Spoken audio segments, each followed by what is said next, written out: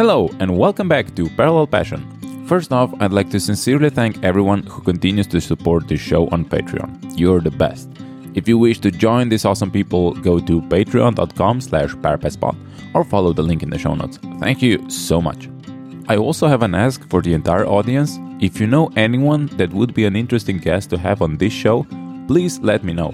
My mailbox is always open for awesome people's suggestions. Thank you.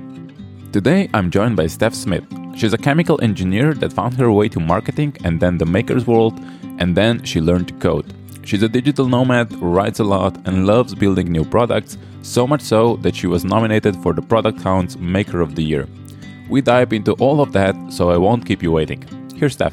Hi, Steph. Welcome to Parallel Passion. Hey, thanks for having me. Oh, it's my pleasure. How are you? I'm doing very well.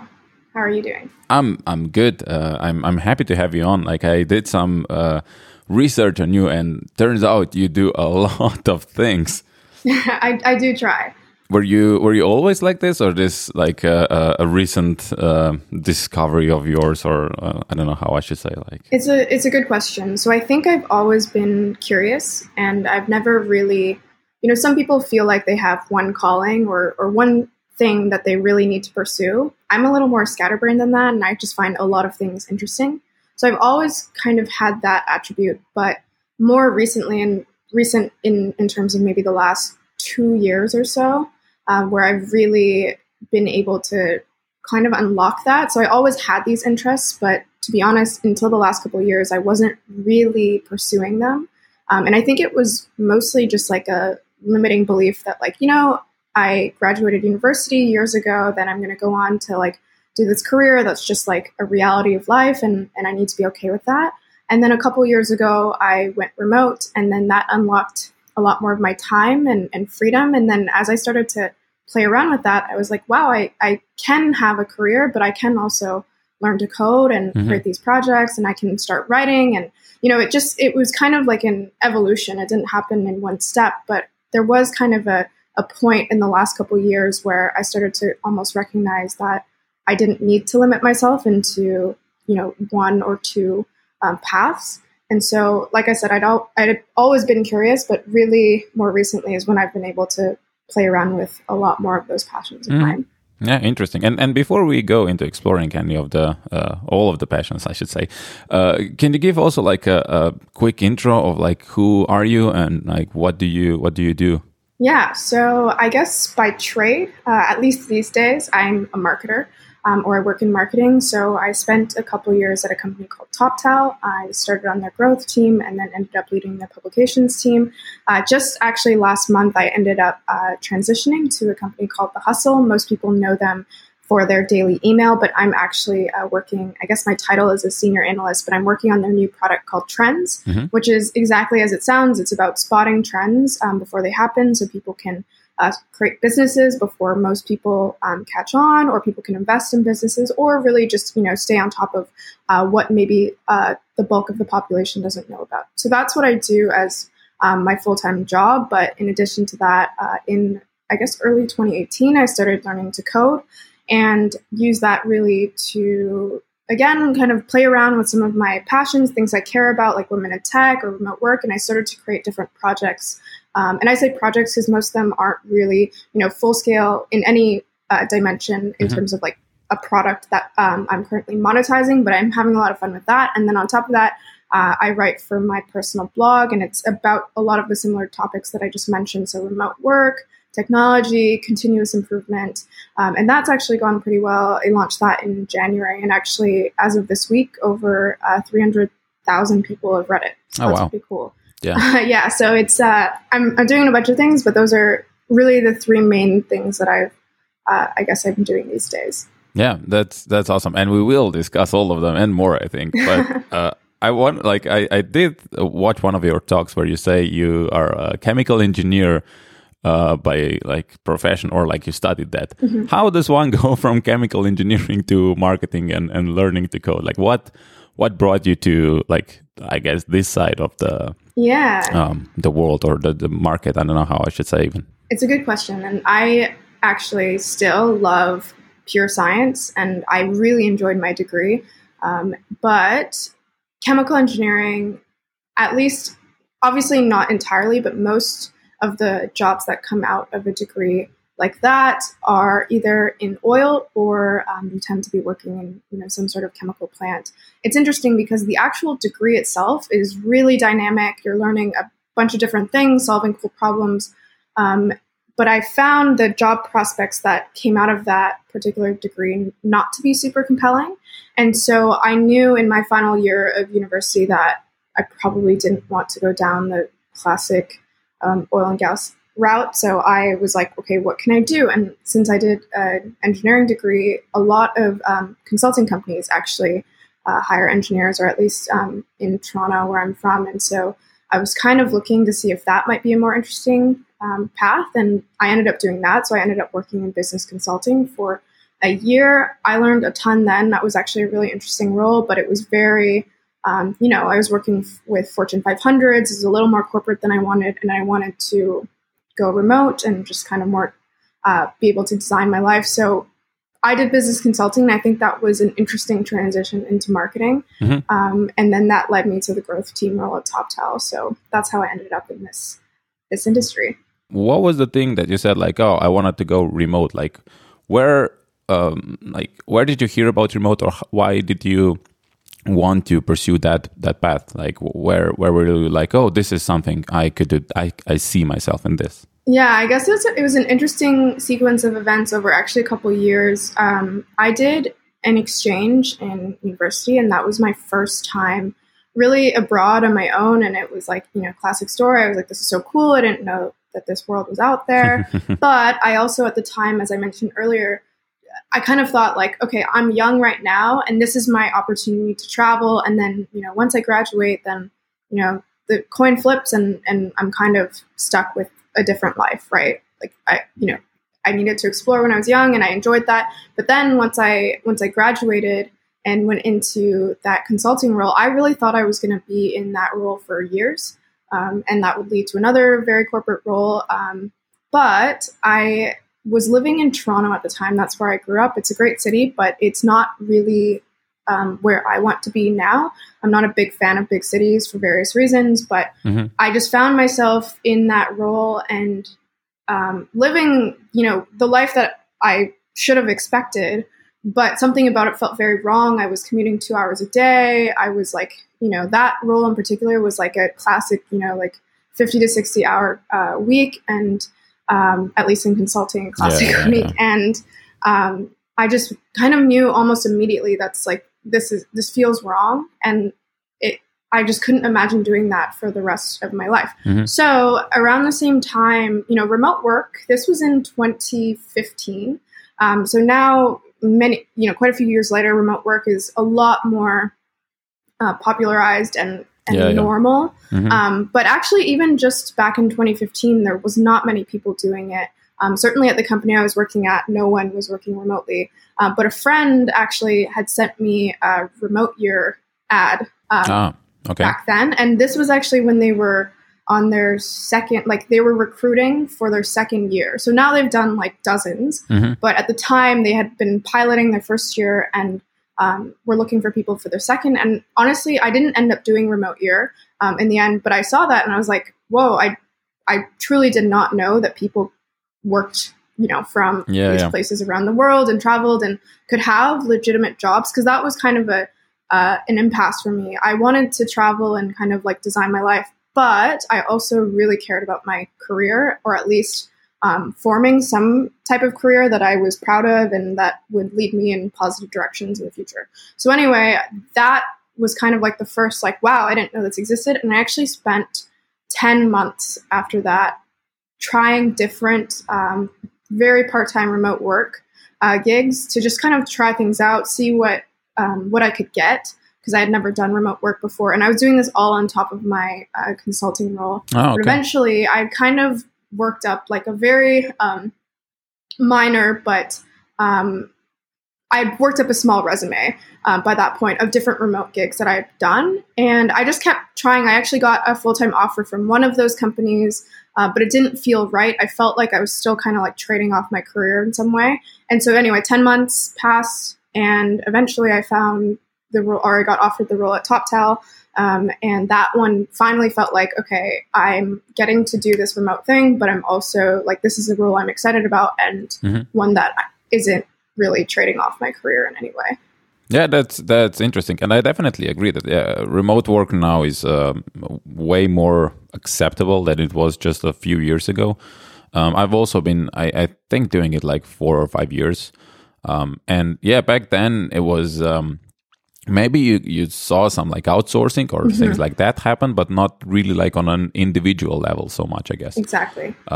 Whereas now it's everywhere. There are still, I think, way more companies that could be doing it and are not, but it's already way more than it used to be.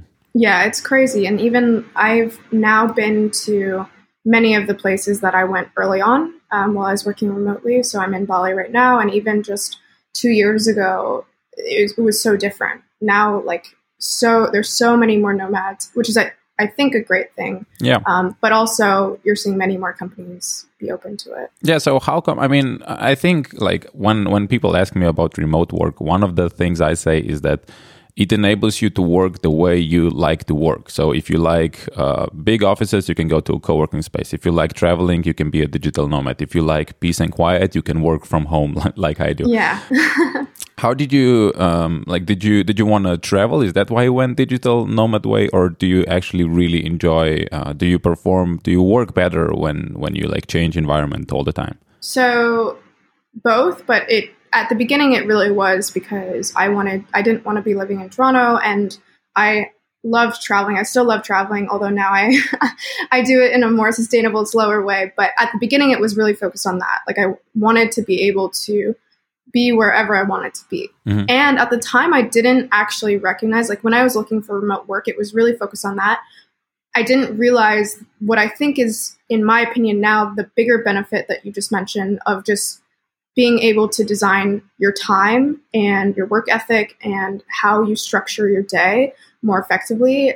That wasn't a focus when I was looking for remote work, but now that's like the main thing that I think is like the biggest net positive of remote work. Mm-hmm. That's really what's enabled me to do all the things that I mentioned earlier in this call, like doing my blog or learning to code. I could have done those things if I wasn't working remotely, but I've been able to do them a lot faster and a lot more freely by being able to design my own schedule. Yeah. And how do you deal with ergonomics? Like, do you have any problems? Because for me, like, I wanted to have a like really nice standing desk and a good chair and like a big monitor, but like when you're a nomad, you can't afford to have these things. So do you have any problems with ergonomics, or are you still young enough that you don't have to deal with that? Candidly, I think I'm too young to run into any of those issues like in a serious way. However, like my posture is horrible, and it's totally from working remotely and, sitting in these like non-ergonomic chairs or bean bags, or just like sitting on buses or planes all the time. Like I definitely am kind of setting myself up for failure in a couple of years. But I do see more nomads, especially in places like Bali, where they're staying more long-term, getting standing desks or the foldable laptop stands or whatever, right? It's more of a thing that people are investing in, but candidly, it's not something that I've invested in as much as I should be. Yeah, I think you should start looking into now before you have problems, because then it's harder. Yes, exactly. When it actually hurts to work, that's it's not great. Yeah. Is learning to code related to working at TopTal, or were you interested in like this before? Like when did the, I guess, fascination with the IT world began with you? So it was related in the sense that, so TopTal, as you know, is a tech company. I wasn't working really with the product or engineering teams very much. Yeah, I know, because otherwise we would have known each other. Exactly. Because we worked together without knowing that. Yeah, so I had some exposure, although candidly not very much in the early days at least. What it really was is the nomad space actually has a lot of overlap with the maker space, or like indie independent maker space, where people are just taking their ideas and going, and instead of raising funds or doing anything too extravagant, they're just building them, right? They're just building them independently and bootstrapping them. And I had gotten a lot more exposure to that as I was traveling around. I had met some makers who, like that was their job, right? I was working this full-time job at TopTal, which was great, but they had designed not just, their schedule and all this stuff, but they had created a business that they could have full control over, and it was something they cared about and all these things. And I was just like, wow, like over time I started getting ideas for things that I wanted to make. And at the time I really didn't want to like just go hire a developer, because I was getting, dozens of ideas, and every week I'd have a new one. And I was like, well, it's not really sustainable for me to just like hire a developer to create this. Every time I have a new idea, or every time I want to change my idea, pivot. So I was like, really the missing piece is that I should just learn to code. Like all these other people around me, they are creating their own products, and I wanted to be able to do that. So yes, the exposure at TopTal was helpful in the sense that it definitely kind of gave me the opening or exposure to tech, but it was really just being around other people who had kind of like crafted their own businesses, and I wanted to do that or be able to do that. Right. Yeah. I guess that makes sense. When you get exposed to ideas that this is even possible, I guess then you get your own ideas of what could be possible. Exactly. So how did you go around doing that? Like where you were like one day, okay, now I need to learn to code. How did you find out resources to do it? Yeah, so I wasn't very formulaic about it. I just, in the beginning of 2018, had just decided, early on in the year when you set those like big New Year's goals, I was like, this is the year I need to stop making excuses. I'm just going to learn to code, because I had said I wanted to learn to code for many years, but had kind of just like in the back of my head been like, well, maybe I'm a little too late. There's already so many developers. Like, yeah. Not nearly enough. Exactly. And now I know that. But back then I had always just made excuses. But in 2018, I was like, no, like, even if you don't want to become a developer as your profession, you should learn this, and you're just kind of like postponing the inevitable. So I just decided to do that. I can't actually remember if someone recommended this course to me or if I just went onto Udemy and read a bunch of reviews. I think it's the latter, but I just chose a course, and it was the Web Development Bootcamp course on Udemy by Colt Steele, and it was great. It was a full stack course, goes through like front end, back end, APIs, etc. And it really teaches you to build like a full stack application. It took me around 4 months to actually complete, as I was doing it alongside my job. And obviously, like, there was times where I was very accountable, and then other times where I wouldn't touch it for weeks. But anyway, it took me around 4 months to finish. And then it took me around 2 or 3 more months to take that knowledge and like create my own application, the first one. And that's when I really started to feel like more like capable of creating things on my own. So it took a while, but that's how I got into it. That course was really the first and biggest step in me getting there. And did it feel overwhelming, the whole thing? Because like we that have been in the field for a longer time, I guess we don't appreciate for like how much things there are to learn, how many things we just sort of learned just because we've been in this for so long. And when you say full stack, it's like it's 2 words or whatever, 1 word, hyphenated. But it's a lot of things. There's a lot to learn. And were you ever overwhelmed by the whole thing, like the whole thing you have to learn before you even get something, even the smallest thing out? Yes. So like I said, it took me 7 months or so to really get some sort of application out there. And there was definitely a ton of times where the thing about code, which is great, but when you're learning not so great, is that it's binary most of the time, right? So it's like it works or it doesn't work. Unlike if you were learning, let's say, to surf, right? Like when you're surfing, you can maybe like, as you're, I got up for like slightly longer, or, I felt like I was closer to getting up. You know what I mean? Whereas right. Yeah. Development is very just like, error or not, right? Like the application works or it doesn't work. And obviously you can troubleshoot with the error messages, but it's still very like when you're first learning and you don't really know how to troubleshoot well, you do feel like you're just like staring into this like deep black hole where you're like, like, am I ever going to figure out this error or how to do this? And it's weird because after you learn it, it seems much more accessible. But at the time, it really does seem like, should I just quit? Like, am I ever going to get from like A to B to C to D and be like these other people? So there's definitely a lot of frustrations and points where I wasn't sure whether I should continue. And there's not really great advice out there.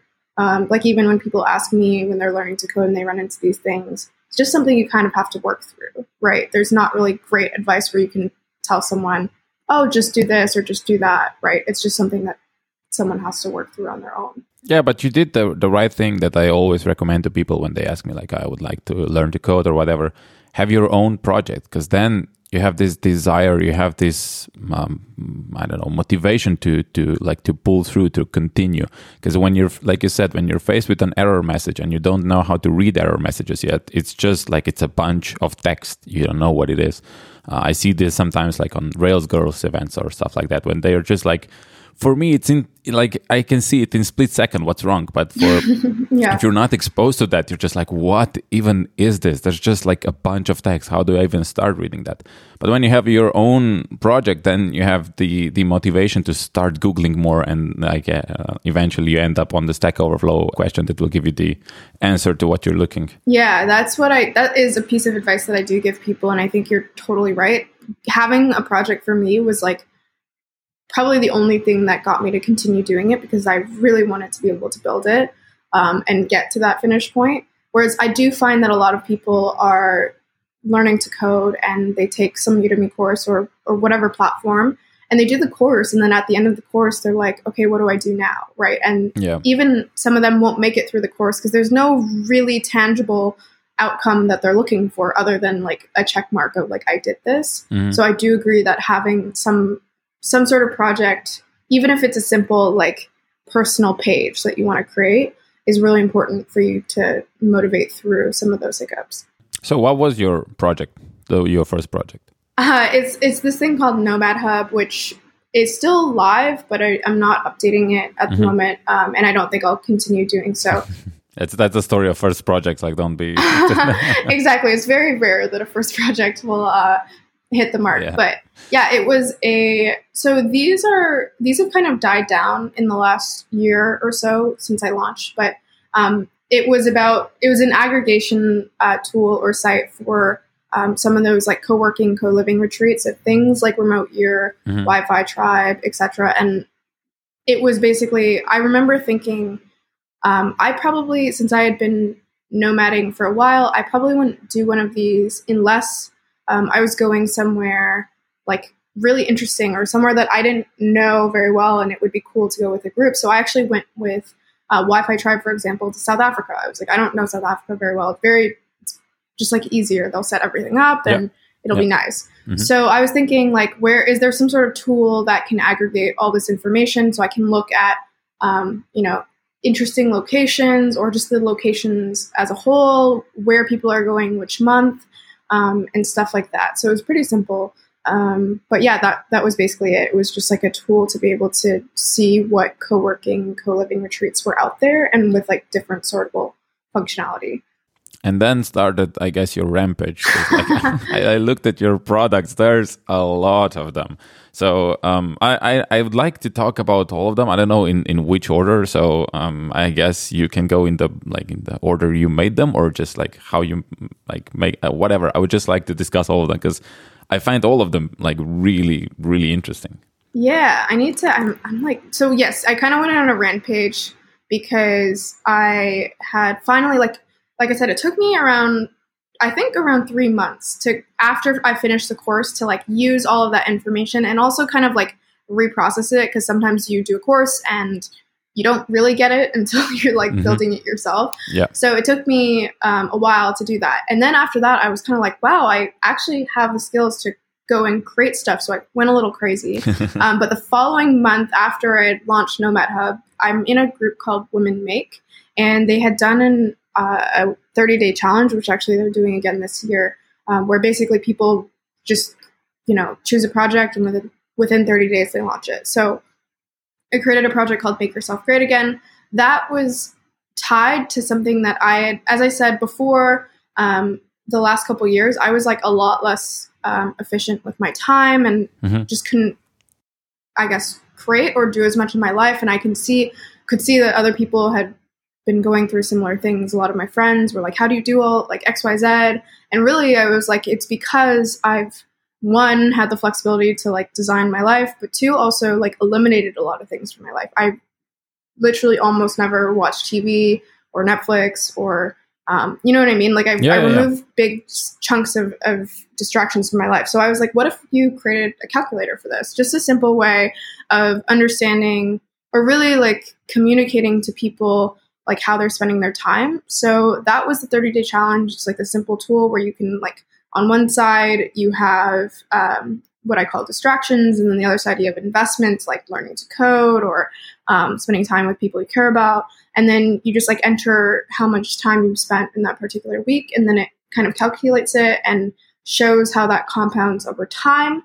And then the project is also paired with like some suggestions of like different tools that people can use if they are looking to kind of repurpose their time in a more effective way. And it's not just about wasting time. Like a few days ago, I read the World Happiness Report for 2019, and it's not just about like wasting time. When you like, they did research on like happiness and like the things people do, and they focused on teenagers, so people in like I think 8th, 10th, and 12th grade, if I'm not mistaken, and they like try to correlate the happiness to what they were doing, and like on the top of the charts are like sleep, sports or exercise, in-person social interaction, volunteer work. All of that stuff is like really like positively correlated with happiness. And then like it goes down, and the funny thing is then they, on the chart, they display the bars like in different colors, and the color that are like on phone activities and non-phone activities. And pretty much everything that's on phone activity is negatively correlated to happiness. Yeah. And you see like internet news, video chat, texting, leisure time alone, social media, computer games, internet, all that stuff is like really negatively correlated. So yeah, not only you're wasting your time, you're actually like making yourself miserable. Yes. So completely. I think, yeah, with like eliminating waste as you did, you also probably improved your life overall. Yeah, and it's very widespread now, and it's almost like a medical issue with society, like a mental health issue at the very least, where people are like doing studies now. I just read a book called Digital Minimalism, which show, just as you were saying, like the fascination or infatuation with our devices these days is really detrimental, and we're seeing it especially with a lot of youth who are like extremely anxious. Like that generation is much more anxious than the generation before them or the generation before them. And it's really unfortunate. And even I try to be very mindful about how I spend my time and how much time I'm spending on my devices, but they're very powerful. And like, I struggle sometimes to monitor that or really spend my time effectively. So you can only imagine that people who are younger, who are less aware perhaps of how they're being manipulated, struggle even more to kind of understand what's really going on.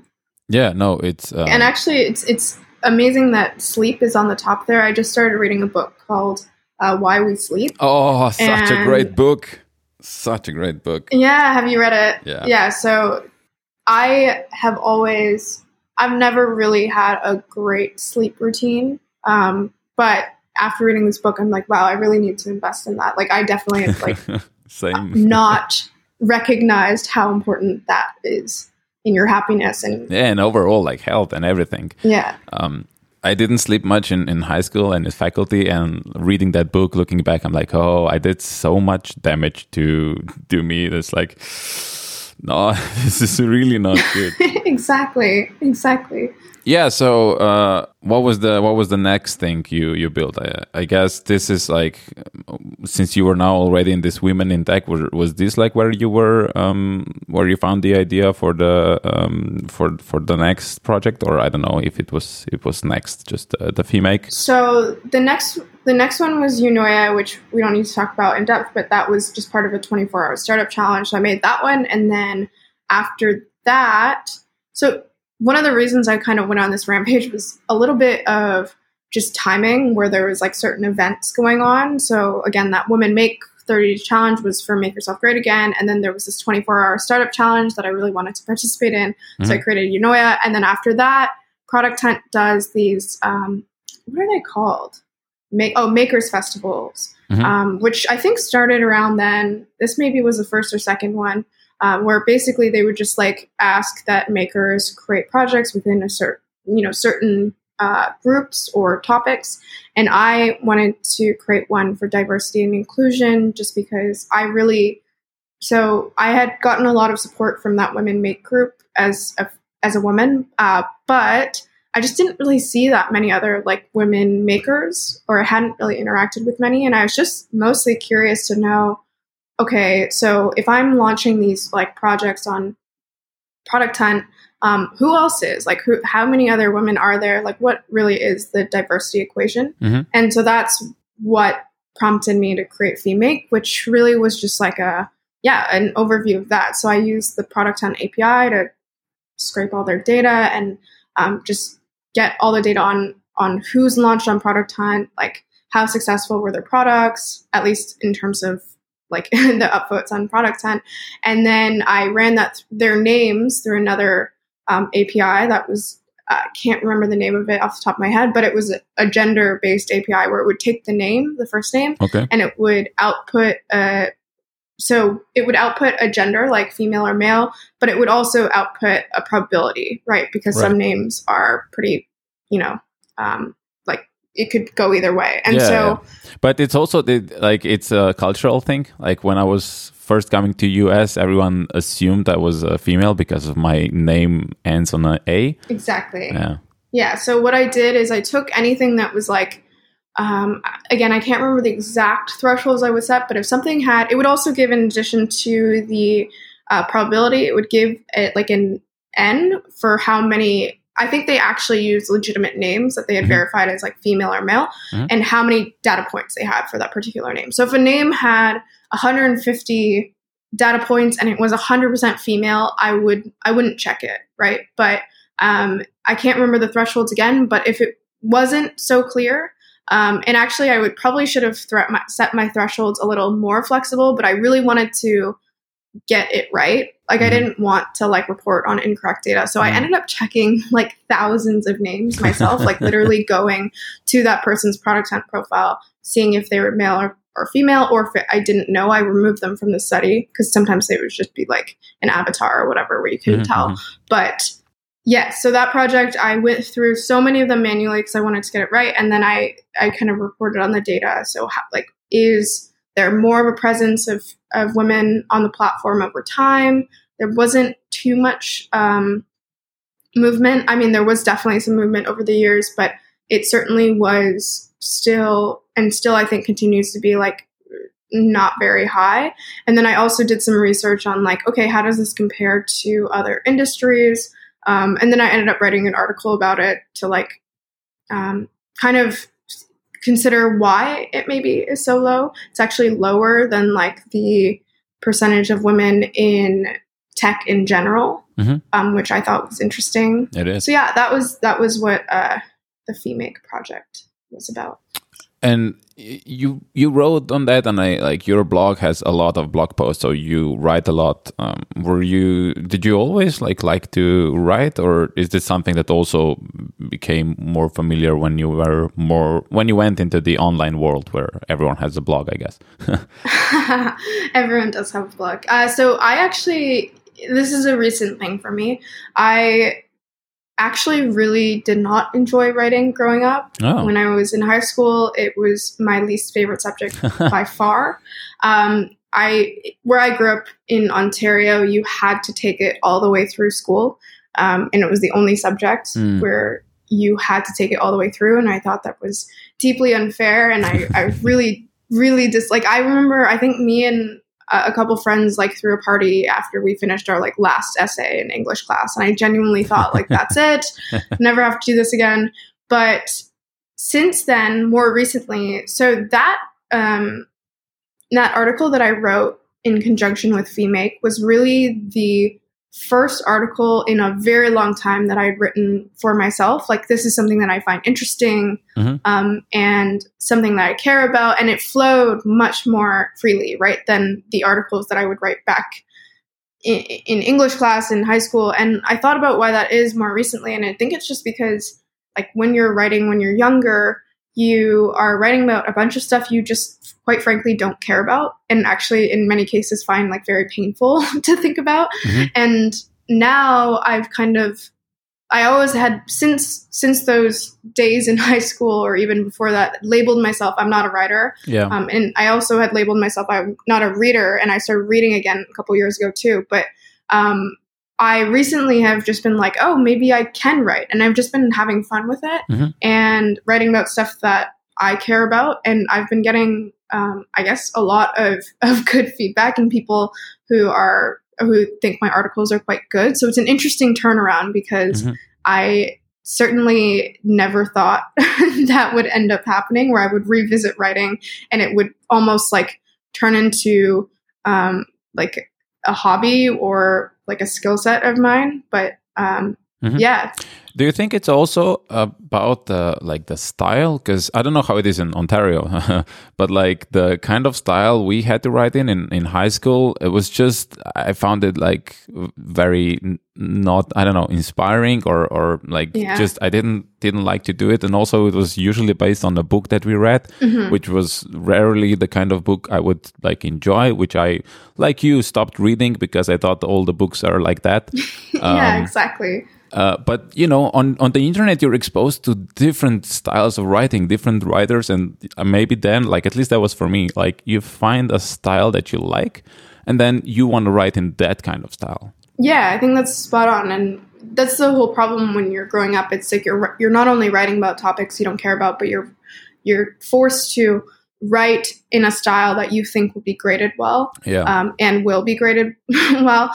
And if you venture too far out of that, then you won't be graded well. And it's this like, it's just this internal fight where you're trying to like do something, you're trying to like accommodate the grading system, but it's not really how you naturally write or think or speak.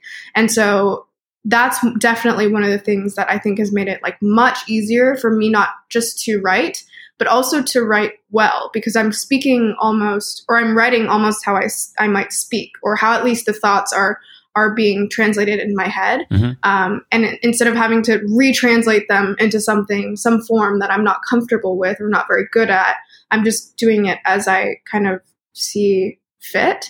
And that flexibility, like I still to this day don't think I could be in a paid writing role, or at least a very structured paid writing role, because I still would struggle to facilitate that very strict structure and to write about things that are handed to me. You don't have to. That's the beauty of like online. No, exactly. You can do in the style you like, and I see a lot of people like they get proficient with blog writing, then they write like longer and longer articles even, and then eventually they turn it into a book, and it's in their style, and it's like if you're a reader of the blog, you'll enjoy it, but if you're, I don't know, reader of Dostoevsky, you might not, right?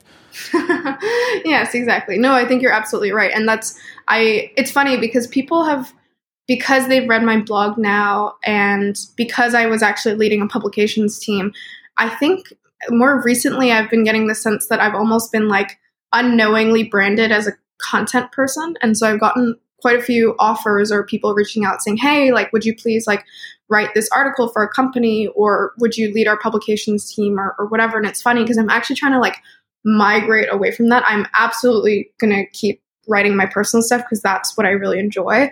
But like you said, I don't need to do that in a professional setting because I think it would actually really take the joy out of it. Yeah, well, it might not. Like if you, I don't know, it depends. You know, for a lot of us, probably listeners as well, that are coders, we do it for a living, and it did not take the joy out. So if you like actually enjoy writing, I think, and if you're writing about the topics that you care about. Yes. Like if you're forced to write topics that you don't like care about at all, then yeah, you'll start to hate it. But I think if it's in the same sort of topics that you already cover in your blog, I think that might even be like good for you, or like interesting for you. Yeah, I think it's possible. I think the stuff that I actually truly gravitate towards tends to be more analytical, but it's just like a nice development for me to revisit writing, just like I revisited reading a couple years ago. And I think if people who are listening also have branded themselves like not a writer, not a reader, I've heard so many people, not just myself, who feel that way. I think it's important for those people to also revisit it, not necessarily as a profession, but just to say like, hey, like, you know, when you're growing up, that was like a very particular type of like writing and reading. And I'm definitely in that camp as well. Like I hated reading. I loved reading. Yeah. But then like now I read a lot. So what was it for you? What was the book that you were like, oh, the books can be good? So I still to this day cannot really read nonfiction. I mean, cannot really read fiction. I only read nonfiction. Same. And so I think it was a little bit about that. So finding a particular type of book, and I tend to gravitate towards more like personal development type books. But also, interestingly enough, I find certain history books really interesting and psychology books. And so the book that got me back into reading still remains like top 3 favorite books for me is a book called Man's Search for Meaning. It's by Viktor Frankl, and he lived through the Second World War and the Holocaust, and he was in Auschwitz in addition to other concentration camps. And anyway, that book is incredible, and it's also a good book to start out with, I find, because it's not very long, at least compared to some other books, and it's pretty digestible. So that was a great book for me to be like, wow, I really enjoyed reading that. And then I have a friend who has a very similar taste in books as I do, and he did what I did, but maybe a year or so before me. So he had kind of like a laundry list of books of like, hey, you should read this next, you should read this next. And so he just started feeding me books that he thought I would like, and I did end up liking, and that kind of got me back into it. Yeah, that's great. That's awesome. And one thing that's maybe not, well, definitely not related to reading, but I saw you do a lot of, and you do a really good job at it. That's just photography. Like you travel a lot, and you post on Unsplash, you post on Instagram, and the photos are really good. So did you do any classes in photography, or were you ever like really interested in photography, or does it just happen? It mostly just happens. I took one photography class in high school, which was really fun, but that was actually more of like a traditional photography class where like we went in the dark room, and that was so much fun. But like I said, I've always just kind of had a lot of interests. And so being like artistic and creative has never been the number one interest of mine, but it's always been there. And I like photography as like a way of sharing my experiences, or like, you know, like sharing where I'm traveling, or sharing like what I saw, or a specific moment in time. And so it's not something that I spend actually that much time on these days, but it is something that I enjoy and just kind of do when I have the time for it. Do you have a camera, or do you just use your phone? So a lot of those pictures that you saw are taken on a variety of devices. Some of them, I have a GoPro, which over time has surprisingly done me like very well. And most people don't recognize that, like, oh, that photo was taken on a GoPro. It looks really high quality. But some of them are on GoPro, some of them are on a phone. I did have like an old DSLR that I don't really bring around anymore. And then some of them actually are taken on my drone. But yeah, it's a huge mix. And honestly, these days a phone can take really good pictures, and paired with Lightroom, which most of the pictures you'll have seen would have at least been slightly edited in Lightroom. Lightroom can make any picture look amazing. That was my next question. How do you edit? And like, yeah, obviously it's Lightroom, but do you take use of presets that you bought, or do you always go from scratch? From like, how do you approach editing? So I've never bought presets, but there was this one girl on Instagram that I used to follow that had she would create these videos, and I had watched one where she basically walked through like the different functionality in Lightroom, which I didn't understand all of it, right? Like I knew like the basic things like contrast or brightness or whatever, but you know how there's like specific sections, like I don't know what it's called, but there's like a curve, and there's like blue, green, red, and anyway, so it's called curves. Okay, great. Yeah, so there was just different functionality in Lightroom that I could make a picture look good with that top section, but not great. And it's because I didn't understand what that kind of middle to bottom section did. And so I'd watched that video of hers, and then that allowed me to kind of create my own presets. And normally what I'll do is I have a couple different ones that I'll start off with on an image, and then I'll just adjust manually until I'm happy with it. And yeah, when you mentioned DSLR, they're just too much hassle to carry around, especially traveling. Yeah, I have all the equipment because that's what I used to do, and it's a lot. It's like 10 kilo bag. It's just too much to carry around anywhere. Exactly. So it just stays at home, which is a shame because I know I could take great photos with it, but yeah, I just know. Exactly. And honestly, I've been like that with my drone as well. The drone isn't even that big, but it's just when you're traveling, I don't travel around that much these days, but even when I do, it's just such a pain to carry around more devices because they're quite heavy. But yeah, I totally know what you mean. Yeah, which is why phones, like you mentioned, the cameras got so good, like especially now with the new ones, even at low light. It used to be that like, yeah, in low light, nothing can approach a DSLR.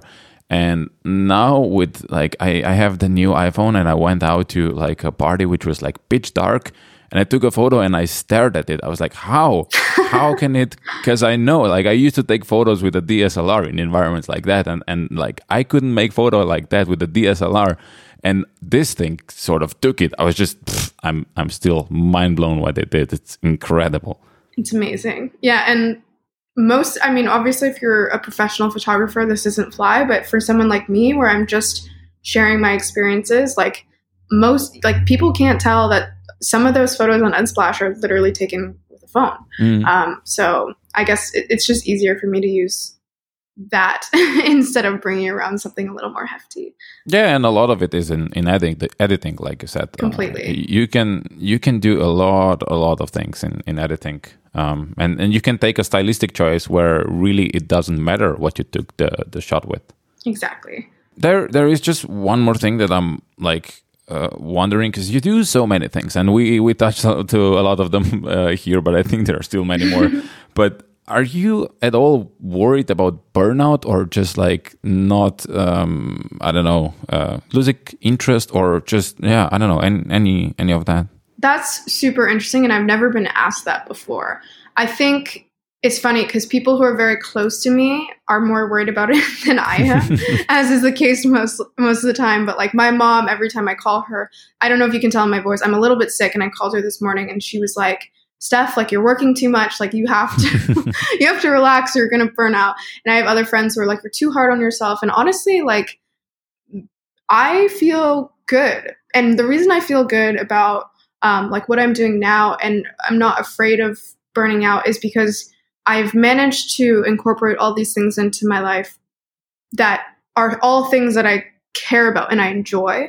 I would definitely feel overwhelmed and like I would be approaching burnout if I had been doing all these things and I was just doing them to impress other people, or I was doing them just to make more money, or just doing them for some external validation or purpose. But everything that I do now, like even when I switched jobs recently, like I was actually willing to leave my last job and ready to leave my last job without anything set up. And I happened to find a role that aligned. But I was very, very careful about what I was getting myself into to make sure that it would be something that I like really enjoyed doing. And it's the same with my blog. Like I've debated expanding my blog into other topics that people would care about, or rebranding it into something a little more professional. But I keep my blog at strictly things that I find interesting. And so to answer your question, I definitely think that myself, along with other people, need to take time off and need to be aware of like the things that they're incorporating into their life and how much they're working. But, you know, as kind of people famously say, like, if you enjoy it, it doesn't feel like work. And that's kind of where I'm at right now. Which is the trap you can fall into, which I did. Like I said, like I did not prioritize sleep enough, like, because like you, I enjoyed all of the things I was doing. Yeah. And then, like you said, yeah, it doesn't feel like work. You enjoy doing all of that. And, you know, the sleep had the lowest priority, because like, why would I sleep? I was one of those jerks who said like, oh, I'm sleep when I'm dead. Like, yeah. Yeah. So I just wanted to say that you should pay, like, you are reading the book Why We Sleep, so maybe you're better off here than I was, but you should definitely get enough sleep. So one of the things that I learned around a year ago about myself, which has been really impactful in kind of like like reassessing my decisions from a more objective perspective, is I learned that I'm a questioner. So it's kind of silly to like label, you know, people into 4 categories, but there's this book called The 4 Tendencies that labels people essentially into 4 categories. And one of them is a questioner, which means that I don't really adhere to external accountability or pressure. So if someone's like, hey, like you need to go to the gym or you need to sleep more, it's just hard for me to get on board, to be honest, or to like really like internalize it. But if I, like, as a questioner, I really need to understand why. But if I can understand the why behind something, and often I like if it can be done with any sort of like statistics or like legitimate science, like I can get behind it, which is one of the reasons I'm reading that book, Why We Sleep, because I really haven't been great about how I've been like monitoring or like having a healthy sleep schedule.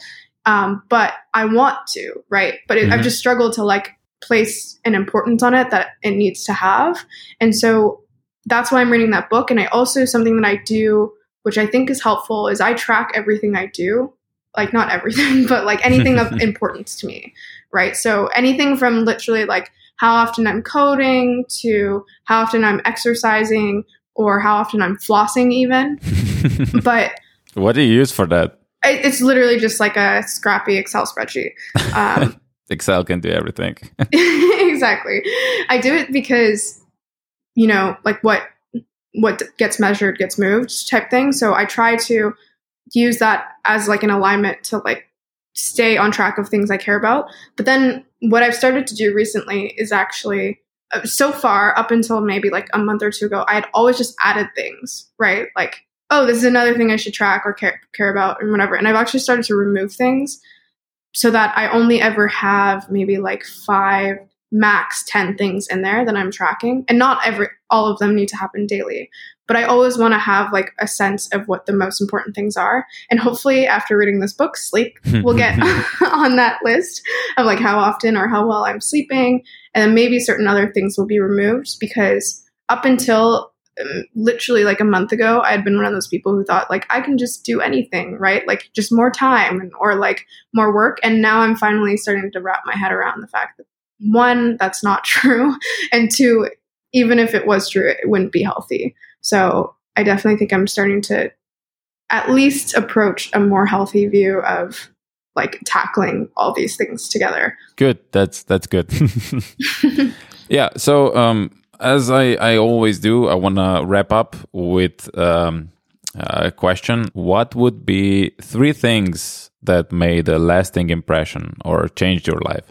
And this can be books or articles or videos or whatever. So like, what would be 3 things that made you who you are? Oh, that's such a good question. So I'll start out with one book that I think everyone would really benefit from reading. And it's one of my favorite books called Give and Take. It's a book by Adam Grant, and it talks about 3 types of people givers, takers, and matchers. Mm-hmm. And you can kind of get a sense of like who those types of individuals tend to be. Givers, tend to give without the intention of receiving anything. Takers see the world as like a zero-sum game, and then matchers tend to like give with the expectation that they'll receive, or vice versa. There's not necessarily anything horribly wrong with any three of those, although the world would obviously be a much better place with more givers and less takers in the world. And we've all met, people that fit into any of those three boxes. But what was really interesting about that book is that it kind of flips the concept on its head in the sense of what you would expect. You would normally expect that givers, because they're constantly giving, would end up at the bottom of the totem pole, and takers would be at the top. And what he found, interestingly enough, was that matchers and takers, like if you imagine like a bell curve of success, matchers and takers were always kind of found somewhere in the middle. Mm-hmm. And interestingly enough, givers were found both at the very bottom and the very top. And he basically explained that there's two different types of givers, and the givers who can learn to basically like also prioritize themselves instead of just like endlessly giving and resulting in burnout or not really prioritizing their own goals at all. They end up at the bottom of the spectrum. But people who are able to like do those things while still giving end up being the most successful in life. And it's obviously an entire book, so it goes into much more than that. But I thought it was a really well-written book, but also just like really interesting way of understanding that like, people always think that like givers and end up last. But I think that was really impactful for me to understand, because I consider myself a giver. And for a while I felt like I was giving and like, like not really receiving anything in response for that. Yeah. But I have actually seen over the last 2 years, especially like things that I had done in the past, like whether it was like I supported a friend or I helped connect people, or I, worked on a project that had no benefit towards me directly, have like all kind of like come around in some way. And anyway, that book was excellent, and I would definitely recommend that as a book. Okay. There's another quote that I really like from Steve Jobs, which I think resonates with just like how I've learned to see the world. I'll just pull it up right now. When you grow up, you tend to get told the world is the way it is, and your life is just to live inside the world. Try not to bash into the walls too much. Try to have a nice family, have fun, save a little money. That's a very limited life. Life can be much broader once you discover one simple fact. Everything around you that you call life was made up by people who are no smarter than you, and you can change it, you can influence it, you can build your own things that other people use. Once you learn that, you'll never be the same again. And so the core of that has really resonated with like my choices over the last couple of years, where again, when I was first graduating university, I really did think a lot of the things that he was saying, like I'm going to go and I'm going to live this path that everyone else is living. And that's just the way life works. Mm-hmm. And it is really empowering to recognize that like everyone has the power to design their own lives, and everything in this world was made up by people who did exactly that. So that's another, I guess, tidbit that I think is really, really important. And going back, I guess, to another book that I really think that would be impactful for everyone to read is that book, Man's Search for Meaning. So Viktor Frankl is, I don't know what the exact term would be, but he actually invented like an entire sector or section of psychology, which is called logotherapy. And it's all about, as cheesy as it might sound, it's about like finding meaning in your life. And he talks about how meaning can be found basically anywhere, and you have a choice in basically every situation in life, no matter how bad or how much adversity that you're facing. So he uses his story, which was him living through the Holocaust, to kind of cement the importance or the strength of that fact or that lesson. But it's a really incredible story where you can learn a lot about history, which I think is important for everyone. But really, just that sentiment where like you have a choice. You have a choice to respond to any situation. How you decide versus like how you feel like the world is treating you. And so I think that's really important for people to recognize, and they can kind of get themselves out of negative situations or negative mindsets by simply recognizing that. Yeah, that's a very deep way to end a podcast, I guess. Anyway, Steph, thank you so much for your time. This has been really great. Thank you. No, I had a lot of fun, and thank you for all of the really thoughtful questions. Yeah, I tried. Thanks again, and goodbye. All right, thanks. All right, this was my interview with Steph. I would love if you share this podcast with your friends and followings on your social mediums of choice. Retweet, like, repost, whatever. Every action helps. If you're listening in Apple Podcasts, please post a review there. And if you use a different app like Breaker, Overcast, or anything else that supports liking your favorite thing, I'd appreciate your action there as well.